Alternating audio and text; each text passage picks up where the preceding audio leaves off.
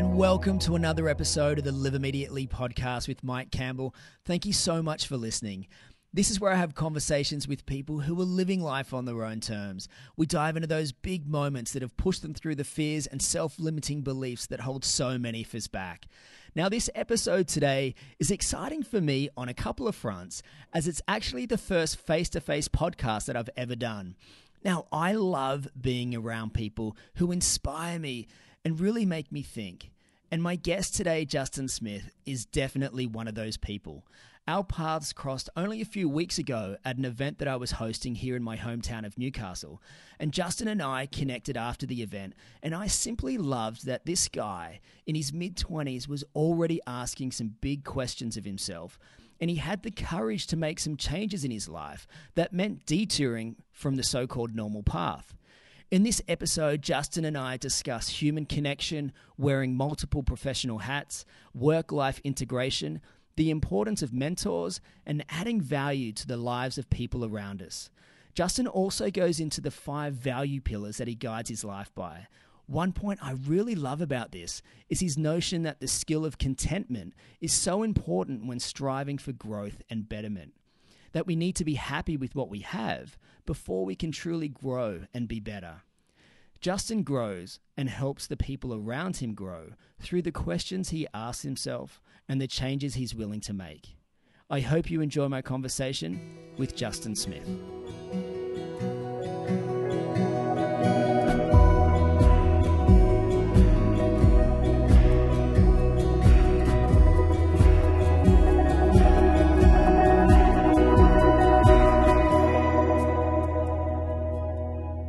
Justin, how are you? I'm good, Mike. How are you? I'm very well. I must start. This is quite exciting because this is my first face-to-face podcast here, and I've asked a friend of mine, Dave, to help us out here, and he's kindly lent us some equipment. But he also filmed the event that I did here in Newcastle a couple of weeks ago. And I can't wait to see that footage and share that footage with everybody listening. But that's also where you and I met. And without making you feel uncomfortable, but you and I definitely hit it off at the end there. And I was really inspired and stoked about some of the life changes that you've made in your own life and some of the big questions that you've really started to ask yourself. Thanks, man. And I figured if I'm inspired, then obviously my Live Immediately podcast listeners would be inspired as well. So I had to have you on the podcast. Mate, thank you. And as I said, Dave's done an amazing job this morning. We're in my living room, which is awesome. So had a few little hiccups along the way, but adapted, and Dave's done a great job, and we're here. And we're here. Happy days. Thank you. So just for a little bit of background, you grew up in the country town of Scone. Yeah. What was it like growing up in the middle of the bush? Yeah, it was cool. So not even in Scone, like out the back of Scone. So it was awesome. My parents moved up there when I was about 6 months old. So small little acreage. They moved up there working, and it was awesome. It was a really good time. I lived there till I was 16 or so, but just having the chance to do all those little things that you can do on the farm, riding horses and motorbikes and swimming in rivers and driving tractors and all those really cool things, learning how to fence and use your hands and stuff like that. It was cool. Yeah, it's an element of childhood that I know, being a father, it's something I really want to ingrain in Andy. And, she's only 5 at the moment, but, you've seen our house. It's definitely not on acreage. But we try to go to the beach as much as possible, or we went on our big adventure around the United States for a year, and even this weekend actually we're staying up and looking after a property in Pacolban in the Hunter Valley, actually Lovedale, and we try to give her as much of that outdoor natural environment to kind of grow up with, because I think it's so important that learning through play. Did you find that a lot? 100%. I'm so grateful for getting to grow up and have all these experiences. And I didn't really appreciate it as much at the time. Well, I certainly did, but I appreciated possibly more in reflection. So moving down to Newcastle at the age of about 16, which was a big move, but moving to a different school and another great school in St Francis Xavier here in Hamilton. But jumping in with a whole new friend group, and they were all what I considered city people. And we just had totally different things. They'd all go to the beach and, you know, go to the movies and, you know, go to skate parks and these things. And we would go pig shooting and, you know, go swim in the river and all these just different things. And it was no right or wrong, but just different. And I really appreciated being able to come, and I'd driven a car since I was, you know, 12, you know, just around the farm and all these different things that in reflection now I'm really grateful for. But you've spoken about moving to the city at 16, the city being Newcastle, and I guess most 16-year-olds, you wouldn't really think that they would move into their mother's bedroom, but that's kind of something that you did. Tell me the story behind that. Yeah. So my grandparents, lucky enough, they're still with us. My mum's parents and my dad's mother. So 3 of my grandparents are still around. And my mum's parents, they live at Redhead. This, you know, beautiful home, and they you know, they've been there for 50 years. Right near the beach, this big old house. It's very run down now, but that's cool. It's so yeah, my mum had this downstairs apartment, and when she was a teenager, and they then rented it out and things after she grew up. And when I needed to move down to Newcastle for sport and things, I jumped into there. So I was as you said, living in the same bedroom and sleeping in the same bedroom that my mum did, you know, X amount of years before me, which was cool. I enjoyed that. And but you came down for sport. Yep. So you were quite an elite rugby league junior, would be fair to say. Rugby league, for all my North American listeners, is kind of like gridiron. It's the big football that we have here in Australia. What was it like kind of being at the top of that junior division growing up? Yeah, well, I was trying to be anyway. It was really cool. Like, I look back at my time playing, you know, with 100% commitment to the junior NRL systems, with great fond memories. You know, to move to another city, into a city, you're instantly surrounded by, you know, you've got 30 of your best mates. You're with them all day, every day. So it's really easy to move to a new place when you've got so many different people in your life automatically, and you have this commonality with them. You know, and you're getting looked after to be healthy and play a sport that you love. You get to travel around, you know, around Australia really, and play all the other junior teams, and you know, integrates with school and stuff, and it was really cool. It was cool. I mean, I wasn't one of the most elite players within that team, but I was there, and I was, you know, really enjoying it. So that was cool. I played with the Newcastle Knights from under 16s, 18s, and 20s, and into their reserve grade team at the time, and it was really cool. But you also played for my team, the Tigers, down in Sydney. So how was the move, like going from Scone to Newcastle and then heading down to the big smokes of my hometown in Sydney? What was that like? It's a good question. So it was a big period in my life where I moved from the bush, from a farm, to then Redhead Beach, and I loved it. It was like a small country town on the beach. It was the right time for me to move that. I wasn't, you know, in the coal mines or on the land or anything like that. So I moved at the right time to Redhead and stayed there for 3 years, finished school, and just started uni. And then, you know, I signed with the West Tigers as a 19, 20-year-old, and I was really excited to go to the big city then. Moved to Strathfield with a family, the Ayubs, amazing family that took me in and housed me and whatnot. And but I moved to Strathfield, and beautiful part of Strathfield in the inner west, but it was so different. And I went to uni there, went to Australian Catholic Uni there, which was the end of the street. I was training down there. The football side of things was pretty similar, but Sydney was quite different for me.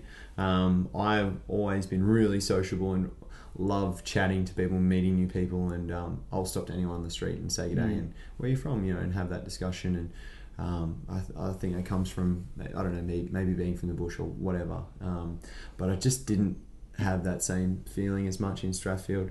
I can remember distinctly being down at the Strathfield train station, and it was a busy day, and there were so many people around, and I was walking just as you do through traffic, and I wasn't used to walking through around in traffic. And I remember, when you're sort of walking down the street, and if you're in the same line as someone, and you sort of grab eye contact and you do that funny like, oh sorry, and go left or right, and I was looking up and sort of looking to do that, and realised no one else was looking at me. And it was weird, and I don't know if it was just me overanalyzing it, but I just felt in that moment, I was like, oh, I don't know if I'm, this. I want this. I want to be more connected with the people around me and things like that. So I think that human connection, it's really important, and sometimes in that the big city, I even noticed it coming from Sydney and moving to Newcastle. There is that we live in a world where we're trying to bring. The world is shrinking, what I mean? And I love that I can connect with people from all over the world. But that physical, that eye contact, and sometimes we miss that. And I notice it when I walk dogs in the morning. And I was saying to Inga once, I was like, I want to do this study on walking dogs in the morning and how friendly people are. Because I'm convinced that morning people are so much more friendly than afternoon people. Because in the morning, you're up early, and I would always make eye contact with people. They say good morning. If you have a dog, then they even stop more. And it's till about 7:30. At about 7:30, then everyone gets into work mode, and they're busy. And in the afternoon, everyone's just trying to get rid of the stress of the day so they don't kind of stop with you. But it's really interesting that you kind of had that thought heading down into Sydney. But you go down to Sydney, and I'm just trying to piece this together for everybody because this really leads up into some of the big changes that you've made in your life. But you come back to Newcastle and you study podiatry, which, correct me if I'm wrong, is that like feet? Yeah. Or as I think you've called it before, the lower limbs. That must be the technical term. Try to jazz it up, maybe. I don't know. But you go to university and you graduate. Yep. And you do what you're meant to do, and you head into full-time work. Paint that picture for me. Yeah. So I did exercise and sports science at uni first, which worked really well with what I was doing. Playing footy, I knew I wanted to do something in health, something to do with people. I loved, as I said, the human body, and wanted to make a difference and things like that. Sports science just seemed like, yep, great. I'm doing sport. I love exercise and things like that. Let's do that. I then met one of my now mentors and one of my long-term mentors and friends, and he saw me what the sports podiatry avenue looks like, and he was a trainer at the NICE at the time when I was a junior, and we just clicked. He was from the bush as well and things like that, and so I sort of had this idea of lower limb specific stuff in that field, and so when I moved back from Sydney, I went all in with podiatry and started pursuing things there. And as you said, I jumped in. I got this really good. I worked hard the back end of my uni career, aligned with a really high-end sports pediatric clinic. It was great, and we were seeing. I was seeing Defence Force members and elite athletes, and what society says you're supposed to do, right? You work hard at uni, you get in this job, and you start at the bottom. You work hard, and I never take sick days, anything like that. Work long hours and get it done. And I was only young at this time. Like it's one of those ones. Although I did footy and I was young for my year at school, so I jumped into uni early. And I think everything happened early for me. Like I moved out of home early and grew up pretty quick, I think, maybe, and jumped into uni. So I jumped into full-time work pretty quick. I was like 22, and doing this job that was 8 to 6, flat out, patients non-stop, solving problems, fixing things, which was great. I loved it. But the more I learned about different things, and this is, I guess, was, as we're alluding to, the big growth change as I started meeting different people and moving in different circles and going on this journey of self-development and learning more about the world. I realized I don't know if I can do this for my long-term sake. And a few things sort of slowly eventuated from that. But was that hard to make that decision? Oh, it was so hard. Or like, what were those things that you really had to work through to go, hey, I'm taking myself off the path that I'm meant to be walking, or that I'm told I'm meant to be walking. I've gone to uni, I've got this great job, it's in a field that I love, but something clicked and you wanted to take yourself off that path. How did you work through that? So it did. You're right, it was very hard. I'm very loyal naturally. I'd like to think, and and especially I was then working with my mentor I've known him for 10 years, and but it took a lot of time to realize, and it's only in reflection I can sort of articulate it and intellectualize it, I guess, a bit better. And this also, the moment where I did leave that path was only like 10 months ago, full time. A lot of the journey started well before that, and it was manifesting in my mind. But it was really hard, and it took, and I was building that up in my mind before the moment where I actually did make the change and take that step. And it was really hard. And it's something I look back on. I'm so grateful that I did. Where did that step take you? So I did that I worked in that clinic for about three and a bit years in total. I started mentoring and stuff before I graduated, well before I graduated uni, and then trickled into part-time and then full-time, and then ramping things up the normal trajectory that you do. And then it was about 3.5 years later, I just I was like, no, I need to, for my own sake and longevity, I want to do this, but I need to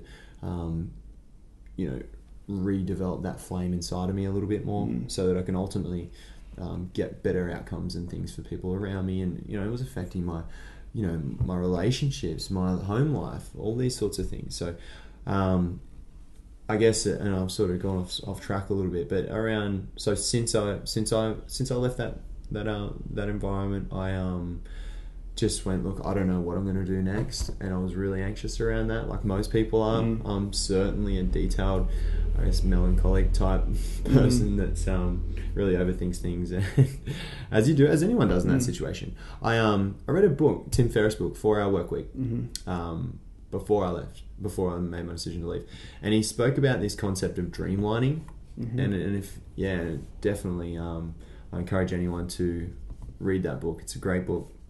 And he has this table, and it helps put into context how you can assess things, take the survival mechanism out of the 2 million year old brain that we have, and thinking of the worst case scenario that protects us, and actually put it on paper, and define the worst case scenario if you change your circumstance, and know the worst case scenario, and then what would be a reasonable level for you to get back to, and then what would the steps need to be to do that, and just defining that, and it makes it a lot clearer.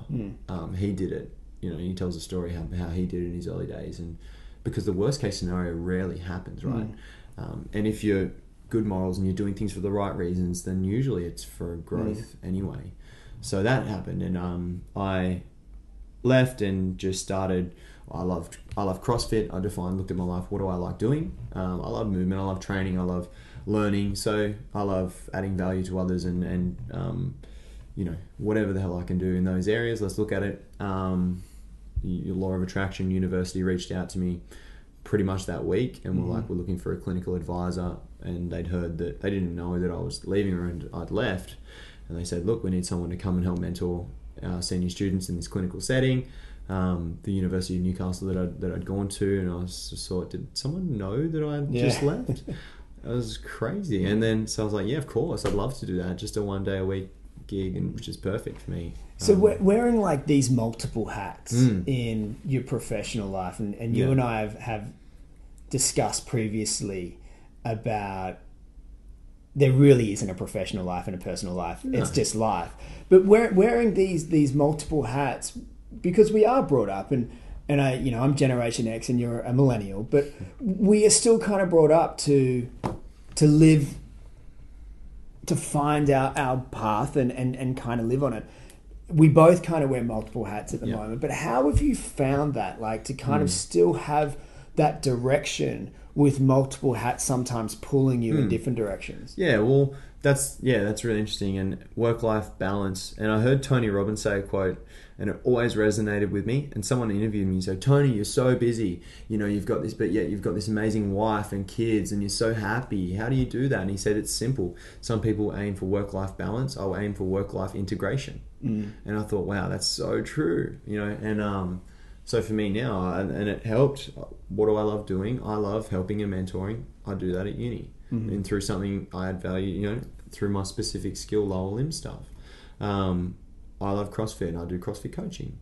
I worked with the Daddy program, which will, and maybe even add that into some show notes for you guys. The Daddy program, the university run this study. It's amazing. So just quickly on that, yeah, give me the outline of what that Daddy program is. Cool. So it's an acronym: Dads and Daughters Exercise and Empowerment, and it's this big study that university health and education faculty headed by Professor Phil Morgan, who is an absolute weapon in his field, like one of the world leaders in physical and social and emotional well-being and education for early childhood and childhood.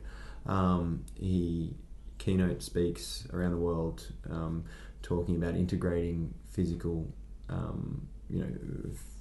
betterment, I guess, for children, and how powerful it can be in a vehicle and improving all aspects of their life. And the latest study he was working on is using dads as the catalyst for empowering their daughters specifically. Like, he looked at the rationales. There's so many. When you think of parents and kids, a lot of the time, and we don't even mean to do it, but we think, mums and mums, and unfortunately, and years gone by, and it's not like that anymore. I know you don't think that way, but traditionally it's like dads sort of define themselves, I'm just an extra set of hands. I can't have that much of an impact on influencing my child. But now, research and science, we know that they can have potentially even more of an impact. So anyway, he developed this whole big study and using in there, it's had so many participants and based around different schools and collecting data and providing this 9-week program for daughters and fathers, and using different focuses each week. And it might be thinking independently might be the theme for the week, or focusing on resilience, or independence, and teaching the subliminal messages behind that, and then using interaction with the father and to exercise in the back of it. So there'll be a small piece of learning in the rooms, and we teach the messages and some parental skills and things. And I'm not even a parent yet, but I was so fascinated. But I think that's a great thing that you're actually taking in, and you've got this interest in this topic, and it's really going to help shape the parent that you become. Yeah. And he talks about we are actively improving the trajectory of these girls' social and emotional well-being. And I had the exact same outcome as a lot of the fathers. Are like, we decided to do it. And I was like, I'd love to help come in and help facilitate this program and deliver it with one of the other, head guys. And what I got out of it was nothing what I expected going into it. It was amazing.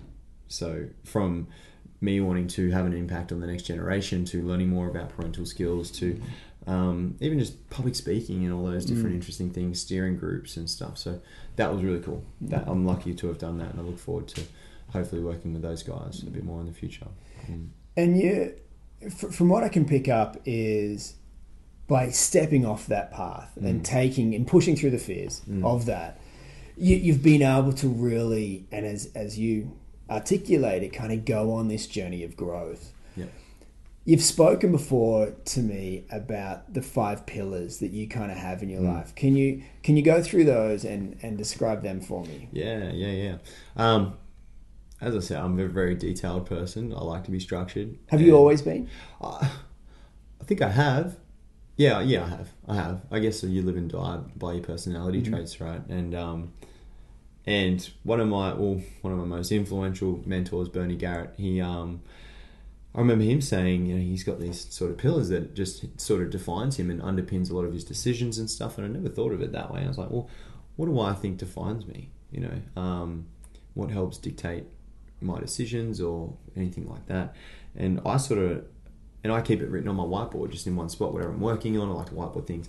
And I thought, my family, certainly, that's a really important pillar in my life. And by that I mean not just my immediate, blood family, but certainly my inner sanctum, my really close circle of influence, people I hold dear to my heart, my faith for sure, and not religious faith or anything like that. For me, faith means, I guess, faith in humanity and faith in a positive outcome, and faith that good things will happen.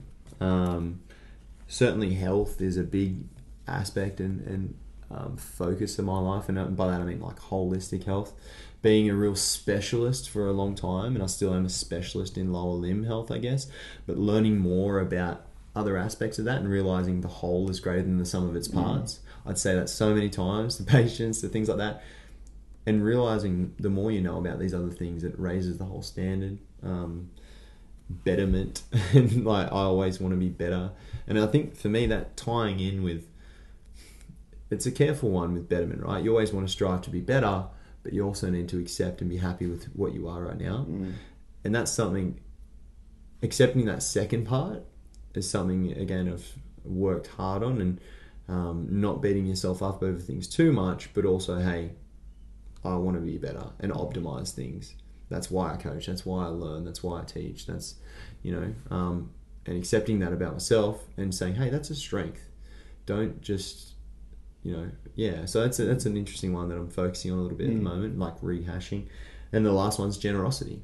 The more, for me, I think the more you give, it's happiness, I think, I think they're beautiful, man. And the ones that really kind of resonated with me is when you talk about faith and it not being a religious thing, but having this faith in humanity and faith in positivity and kind of going through life, because that is a beautiful faith to believe in. But also that betterment, like, because I know that I really focus on growth. I've always said that you shouldn't wake up on the 1st of January 2017 and be the exact same person on the 1st of January 2018.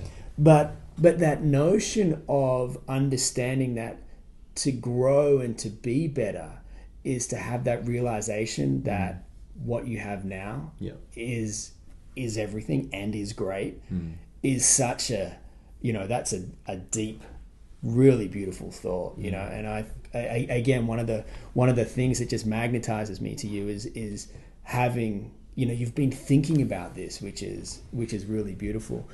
But when you talk about like coming up with those 5 pillars, how did you really, was it just about spending time? Like if people are listening and going, you know what, I want to create these 5 pillars in my life, is it really just thinking about those key values in your life, or was there a particular exercise that you went through?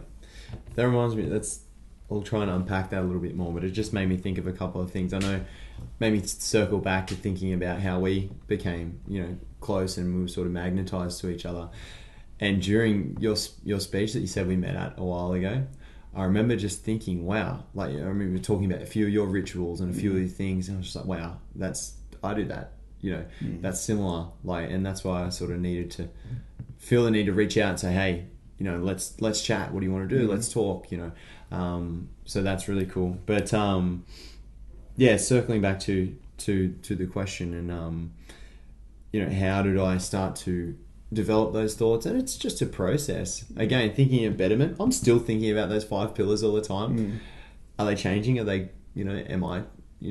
Am I moving in different directions? Are they still? So reevaluating things and reflecting is really important. But the next point, why, even for this podcast, I want to add value to other people. I heard Gary Vee say recently, I saw him present at a National Achievers Congress conference last week, and he he presented by a real time. So he wasn't there, but he had this projection of him, and he was there, a hologram. Oh wow! It was really weird but cool at the same time, and it was live, but he was somewhere else, like on the other side of the world. And anyway, he spoke about this concept of 51-49. And immediately you think, like, 51-49, I have 51% and I control, I have stake at all times. And he goes, no, I want to give 51% at all times. I want to make sure in any conversation, any relationship, any business decision, whatever it is, I want to give more than I receive. I want to give to you, and the ultimate, he wakes up obsessed thinking about having you, having more than me, and then having that leverage in your back pocket as a person and never having to call in that favor. And I thought, wow, that is cool, like giving to more people, and people say, oh, you give and then, the more you receive. Well, no, like, the more you give and then never having to ask that back, that's generosity. Well, for me, I thing I love about that is I selfishly like to give because of the way it makes me feel. Yeah. And so that's what I love to get out of it, so that the other person gets a lot more out of it than happy days. That's right. But sometimes it's a selfish thing for me. But yeah, sorry, I didn't mean to. No, for sure, and I agree. Like, and it wasn't until I heard that last week, and because I'm the same. Like, for me, and the 5 love languages. Have you heard of that book before? Amazing. And I read that not too long ago. And that sort of helps you learn a lot about yourself and other people's, other people's personality traits and how they speak to each other and communicate. And for me, acts of service is certainly one of my primary love languages. And giving. So, but ultimately that makes me feel better. But when Gary Vee's like, well, never having to call in a favor or anything like that. It's just another nice way of putting it, which I thought was cool. But you spoke too about some of the rituals that I do, and I know that you have some of your own. Yeah. But like, what made you create your rituals? And I guess we often think of rituals as in the morning rituals. But so I guess a double-loaded question here is like, what made you want to create them? And also, I guess, what are they? Yep. Well, my beautiful partner Ange would say I'm just OCD, but that's okay. And I think I love rituals. I think they're important. Again, tying back in, I want to be better, and I think, well, there's only so many hours in the day. I want to optimize things. I want to optimize as many aspects as I can. And I do get distracted. I'm high energy. I can get distracted easily. So systems and processes help me stay on the path. Morning rituals, big on morning rituals, evening rituals, and not set in concrete. They're just things deviate. Things pop up, things change. And what would be some of your key ones? Yeah, so me, my other housemate, and my partner, she we usually, I get up at 4:56 most days. I don't know why it's not 5. I think it's just streamlined to 4:56. So if you can get up 5, well, 4 sounds better. It's earlier. And I know you get up before 5 as well. And it's a strange club. But it is one of those things. I could set my alarm for 5, but I deliberately set mine with a 4 in front of it, just because I feel that it's in the 4 o'clock hour. Like, that's early, right? Yeah. On the flip side of that, I always hit a wall, and now my evening rituals are dictated because of that. Like, we're doing this podcast in the morning, right? Because of morning people, and I set that up. Like, I make hay while the sun shines. I think we're designed to be most productive during the day, like biologically. But I think people gravitate towards doing things of evening, maybe I don't know why. I challenge that for thousands and millions of years we don't see in the dark. Like, we see a little bit in the dark, but that we need vitamin D from the sunlight. It releases better endorphins and all these different chemical things, reasons why we function better in the sunlight. So I think we'll go to bed earlier. When the sun goes down, get up earlier. My theory is it sucks to get out of bed no matter what time it is. Yeah. So whether it's 4:56 or noon, it sucks getting out of bed. But once you're up, 5 minutes later, it's all good. And I feel that being a morning person, well, for Ingra and I, we really got into that, and her especially, when we were overseas, because it allowed us to work in the morning. It gave me my own time because I was with Andy a lot of the time. And then in the day, we could do things as a family. Yep. And so now in the day, if it's a nice sunny day, we're at the beach. Yep. And people will always, Mike, you're so tanned and you Instagram, you're always at the beach. And I'm like, yeah, but hold on. I'm up at You five. get tanned? I'm up at 5 o'clock in the morning. Yeah. While you're sleeping. Like I've already done half a day before you wake up. So I can have my other half a day in the sun. And it's about creating time, right? Yeah. And going back to what you were saying about having that structure around that. And for me, having a, rituals or a structure isn't about being rigid.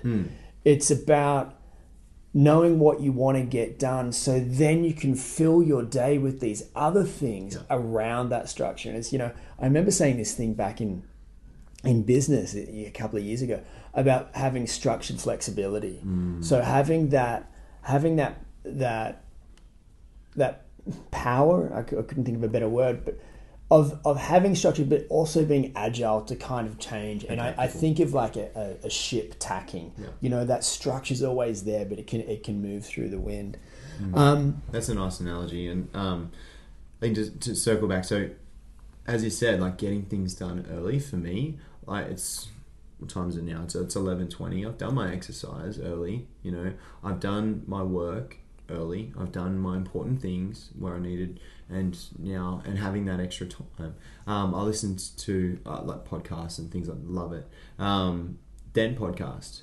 Glenn Carlson, great guy, Australian guy, and he was interviewing a guy, Andrew Griffith, who's really interesting fella, and he was talking about he has scheduled blank spots every day, and those blank spots often fill up, but he's got them there, and if they're not full, great, he'll take his dog for a walk, he'll hang out with, do something that enjoys, that he enjoys, but it allows him, he's so structured that he structures in adversity times, so that he can be really flexible, as you said. So that's cool, and I'd like to have that a bit more. But I think getting things done in the morning allows you to do that. Well, for me, it's you can.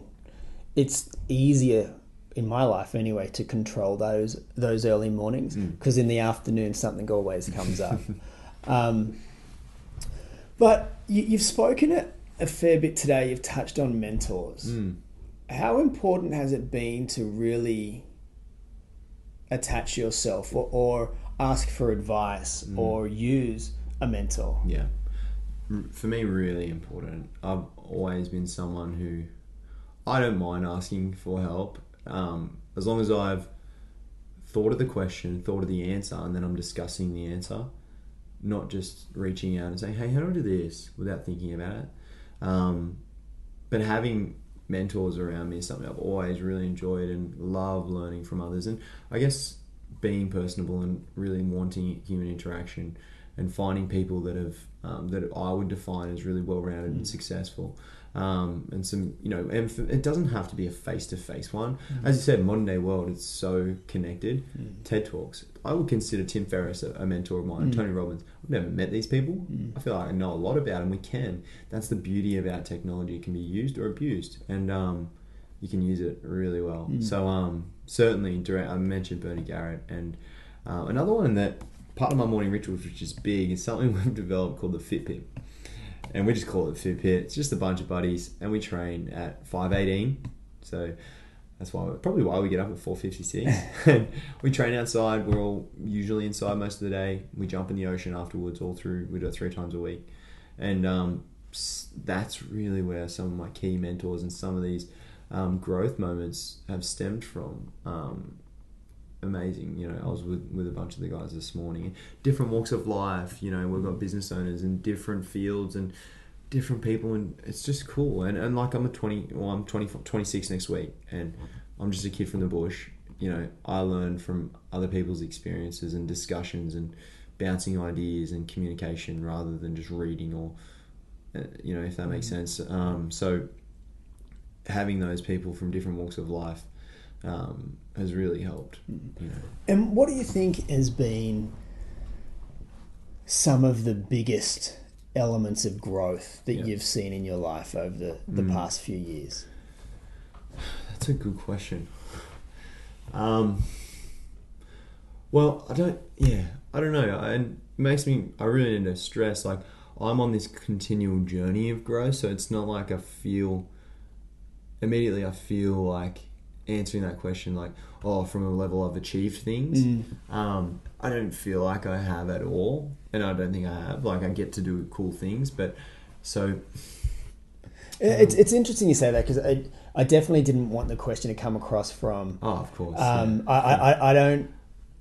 I don't believe that there is a finishing line. Yeah. There's no imaginary finishing line. If we keep doing this and then we get that, we're going to be better. Yeah. I look at you and I think of that growth in your life of actually taking control. Yeah. And kind of really stepping out on doing your own thing. And that own thing isn't about creating your own business. It's about, hey, I'm just going to experiment over here. I know that if things don't necessarily work, I'm cool. I know one way not to do something. Yeah. I think, and that journey for me is around, we were speaking about Simon Sinek before, really famous book, talking about Start With Why. I haven't even read it yet, but I'm aware of it because I know it's a cool book and he's a cool guy. But, I think, and I'm circling back to one of my mentors again, Bernie, he speaks about and opened up my eyes to this concept of, increasing your level of consciousness or your awareness. And people talk about this in, like NLP and things like that. And for me, creating that why and realizing whatever I'm doing, it's not about me. And once you develop that why that's greater than yourself, it's easier to go, say, all in, And, I was lucky enough to co-found a health conference, like this holistic awareness called Awareness to Grow. We had it in Newcastle the other week. I'll give that a plug because we're going to have another one next year, and I'm sure you'll be a part of it, which will be cool. But, overcoming some hurdles and some barriers for myself, like I've done some public speaking, I speak in my field, right? But it's always been to an audience where, well, it's been free, and this was a paid event. So for me, overcoming some bigger hurdles, and growth always comes after moments of challenge, and that's around the corner. Again, it ties back into that faith. And I'm glad you brought up that point about growth comes after moments of challenge, because you actually have said to me previously, which I absolutely loved, is that you, in a sense, embrace fear because you know that on the other side of it, there is going to be this element of growth kind of in your life. But you brought up the event that you did run a couple of weeks ago. Again, when you were telling me about this, I was like, what? This is happening in my hometown. And it's happening, this guy that I've never met before is creating this event. How did you go about that? And how did you... what were the reasons behind doing it? Because you really, this awareness to growth, you really just wanted people to be, as the name suggests, aware in how they can grow. Yeah. Mate, that has been such a cool... I'm so lucky to have had the opportunity to go on this journey of developing that. And so I was a co-founder. Bernie Garrett was the other co-founder, and he was, the brains and the push behind it. Yeah, Bernie, to give you context, he's an international corporate leadership coach. He was high level in mining sector and lived out of China and coached sales and all these different things around the world, 26 different countries. Had a lot of, had everything. Lost it all, overcome some adversity, and lost it, had his money embezzled, and had this journey. It was uncontrollable circumstance, but that was his defining moment. And then so to have someone like him, and then we had this sort of vision together, but he knew exactly what it looked like, is what I'm trying to get at. He's been there and done that. I was just this bright-eyed kid. It's like, yeah, man, like I get the concepts, let's make it happen. I don't have so much I don't know the nuts and bolts. I don't know the details of it, but I want to get involved. So I was piggybacking off his belief in me, in a sense. And it wasn't until the day happened, and because I was anxious, I had to MC and Q&A, I had to deal with all the speakers, I had to get the speakers, I had to identify the topics, and Bernie helped me with all this, but he steered me that way and put faith in me to get the right people for the job. And so just to touch on that briefly, we had 6 keynote speakers. We had Alex McKinnon, who is an amazing guy. For people who don't know, a famous rugby league player, up and coming NRL superstar, had his game, had his life crazily changed when he had a neck fracture, broke his neck playing rugby league and in a wheelchair in an instance. This was about 3 years ago. We grew up together. We were really close friends, and he spoke about resilience and overcoming adversity. So that was one of the key topics. So we identified 6 aspects of what we think holistic health is, and started with that. What do we think is important to us and to people in general? Areas where we can evoke thought, inspire action, and energize a community, sort of thing. And invite the topics first. Resilience, really important. Generosity, really important, right? Jared Burns, one of the thankyou.co, social enterprise company doing amazing things. One of the co-founders spoke. Alexa Towsey, and she's like a PT to the stars, and she's amazing. So physical betterment, physical health, and she spoke about its role in holistic health. Lindy Cohen, who's the nutritionalist, and talking about food and nutrition's role in holistic health. Charlotte Torp Owen, and she's a mindfulness, international corporate mindfulness coach and psychologist background. Amazing, talking about mindfulness and social and emotional well-being. And then Bernie spoke as well around self-leadership and self-motivation. So I think I covered all 6 then. Anyway, that was amazing. It was amazing. And for me to get up and get through that, and then really nervous. I know you were nervous, the first time when you got to speak, but you never looked nervous, which was cool. But so overcoming that was a big growth period for me. I know we got probably a bit sidetracked there, but it was a really important moment, and gave me confidence in the journey that I'm on, and realizing, okay, I get it. This is about serving others. All these people are here, and I get their intentions. They're engaged, and we can have a cool impact here. And it was powerful. And I think a lot of people do want to find ways to grow in their life, which is really good. But, Justin, I thank you so much for spending the time with me today. But like always, I do have one final question. Yeah. And that is, if you could please describe your perfect day. Right. I knew this was coming, but I was been really busy and I hadn't really prepared too much. So, perfect day. Yeah, wake up at 4:56 for sure. We start training at 5:18 usually at Fitpit. So I'd love to have a Fitpit session, but ideally, maybe push it out a little bit longer. So I've got time for maybe a quick 5-minute quick breath meditation or something like that. That'd be cool. I don't get to do it very often, but I'd love to do that. Definitely go down Fitpit, bit of a high intensity circuit type thing, down at Newcastle Beach, my hometown. Jump in the ocean afterwards, as we always do all year round, nice and fresh, freshen you up. Have a coffee, chat with Ange. Definitely, my partner would be there. My friends and my inner sanctum, my influences would all be there. And we chat around things, and we discuss what the day ahead, what we've been working on, like we always do. Have some deep conversations. Definitely, I'd like to do a lot of things, but I'm trying to focus not on too many things. I love consulting and seeing some patients. So maybe a quarter of a day worth of consulting patients and getting some good results for them. Chatting some people deeply and helping maybe have a coffee with a close friend and nice healthy lunch. Try to eat mostly vegetarian, reduce my ecological footprint a bit. So I try to eat that. Maybe some food from the farmers markets that I go to of a Sunday. Catch up, have a nice dinner one-on-one with Ange. Ask her about her day and give her some quality time. Bed nice and early and read a book.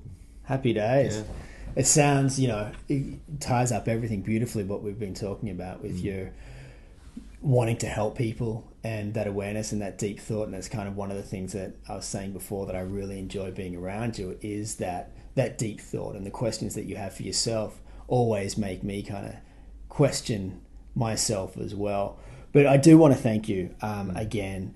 And if people do want to reach out to you and follow your journey or touch base with you, what's the best way for them to do that? Mate, yeah, great.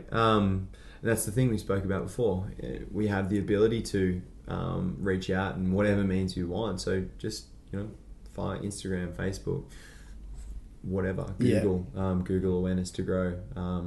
You'll be able to find me, Justin Smith. I know there's a lot of Smiths, so it might take a bit more finding, but I love meeting new people, and I'd like to acknowledge you for this opportunity in your podcast, mate. This is my first podcast. I've done a few interviews and things, but I'm excited, and I love what you guys are about and what you're doing, and I've had some, listened to a bunch of your podcasts, some amazing stories, so I'm great to be a part of that. Happy days, thank you. And I'll make sure that all the links from Justin's websites and Instagram and all that kind of thing are in the show notes, along with a lot of the other great things that we spoke about. But thanks again, buddy, and everyone listening. Until next time, have fun and live immediately.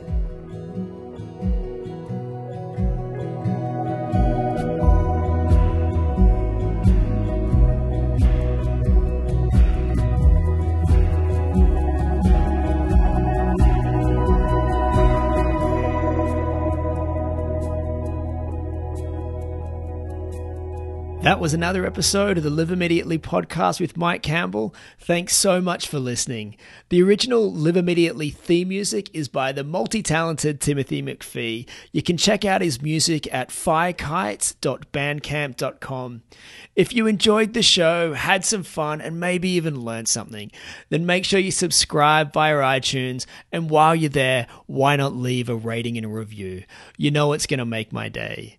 Thanks for stopping by and giving me some of your time today. I'll catch you on the next episode, and until then, have fun and live immediately.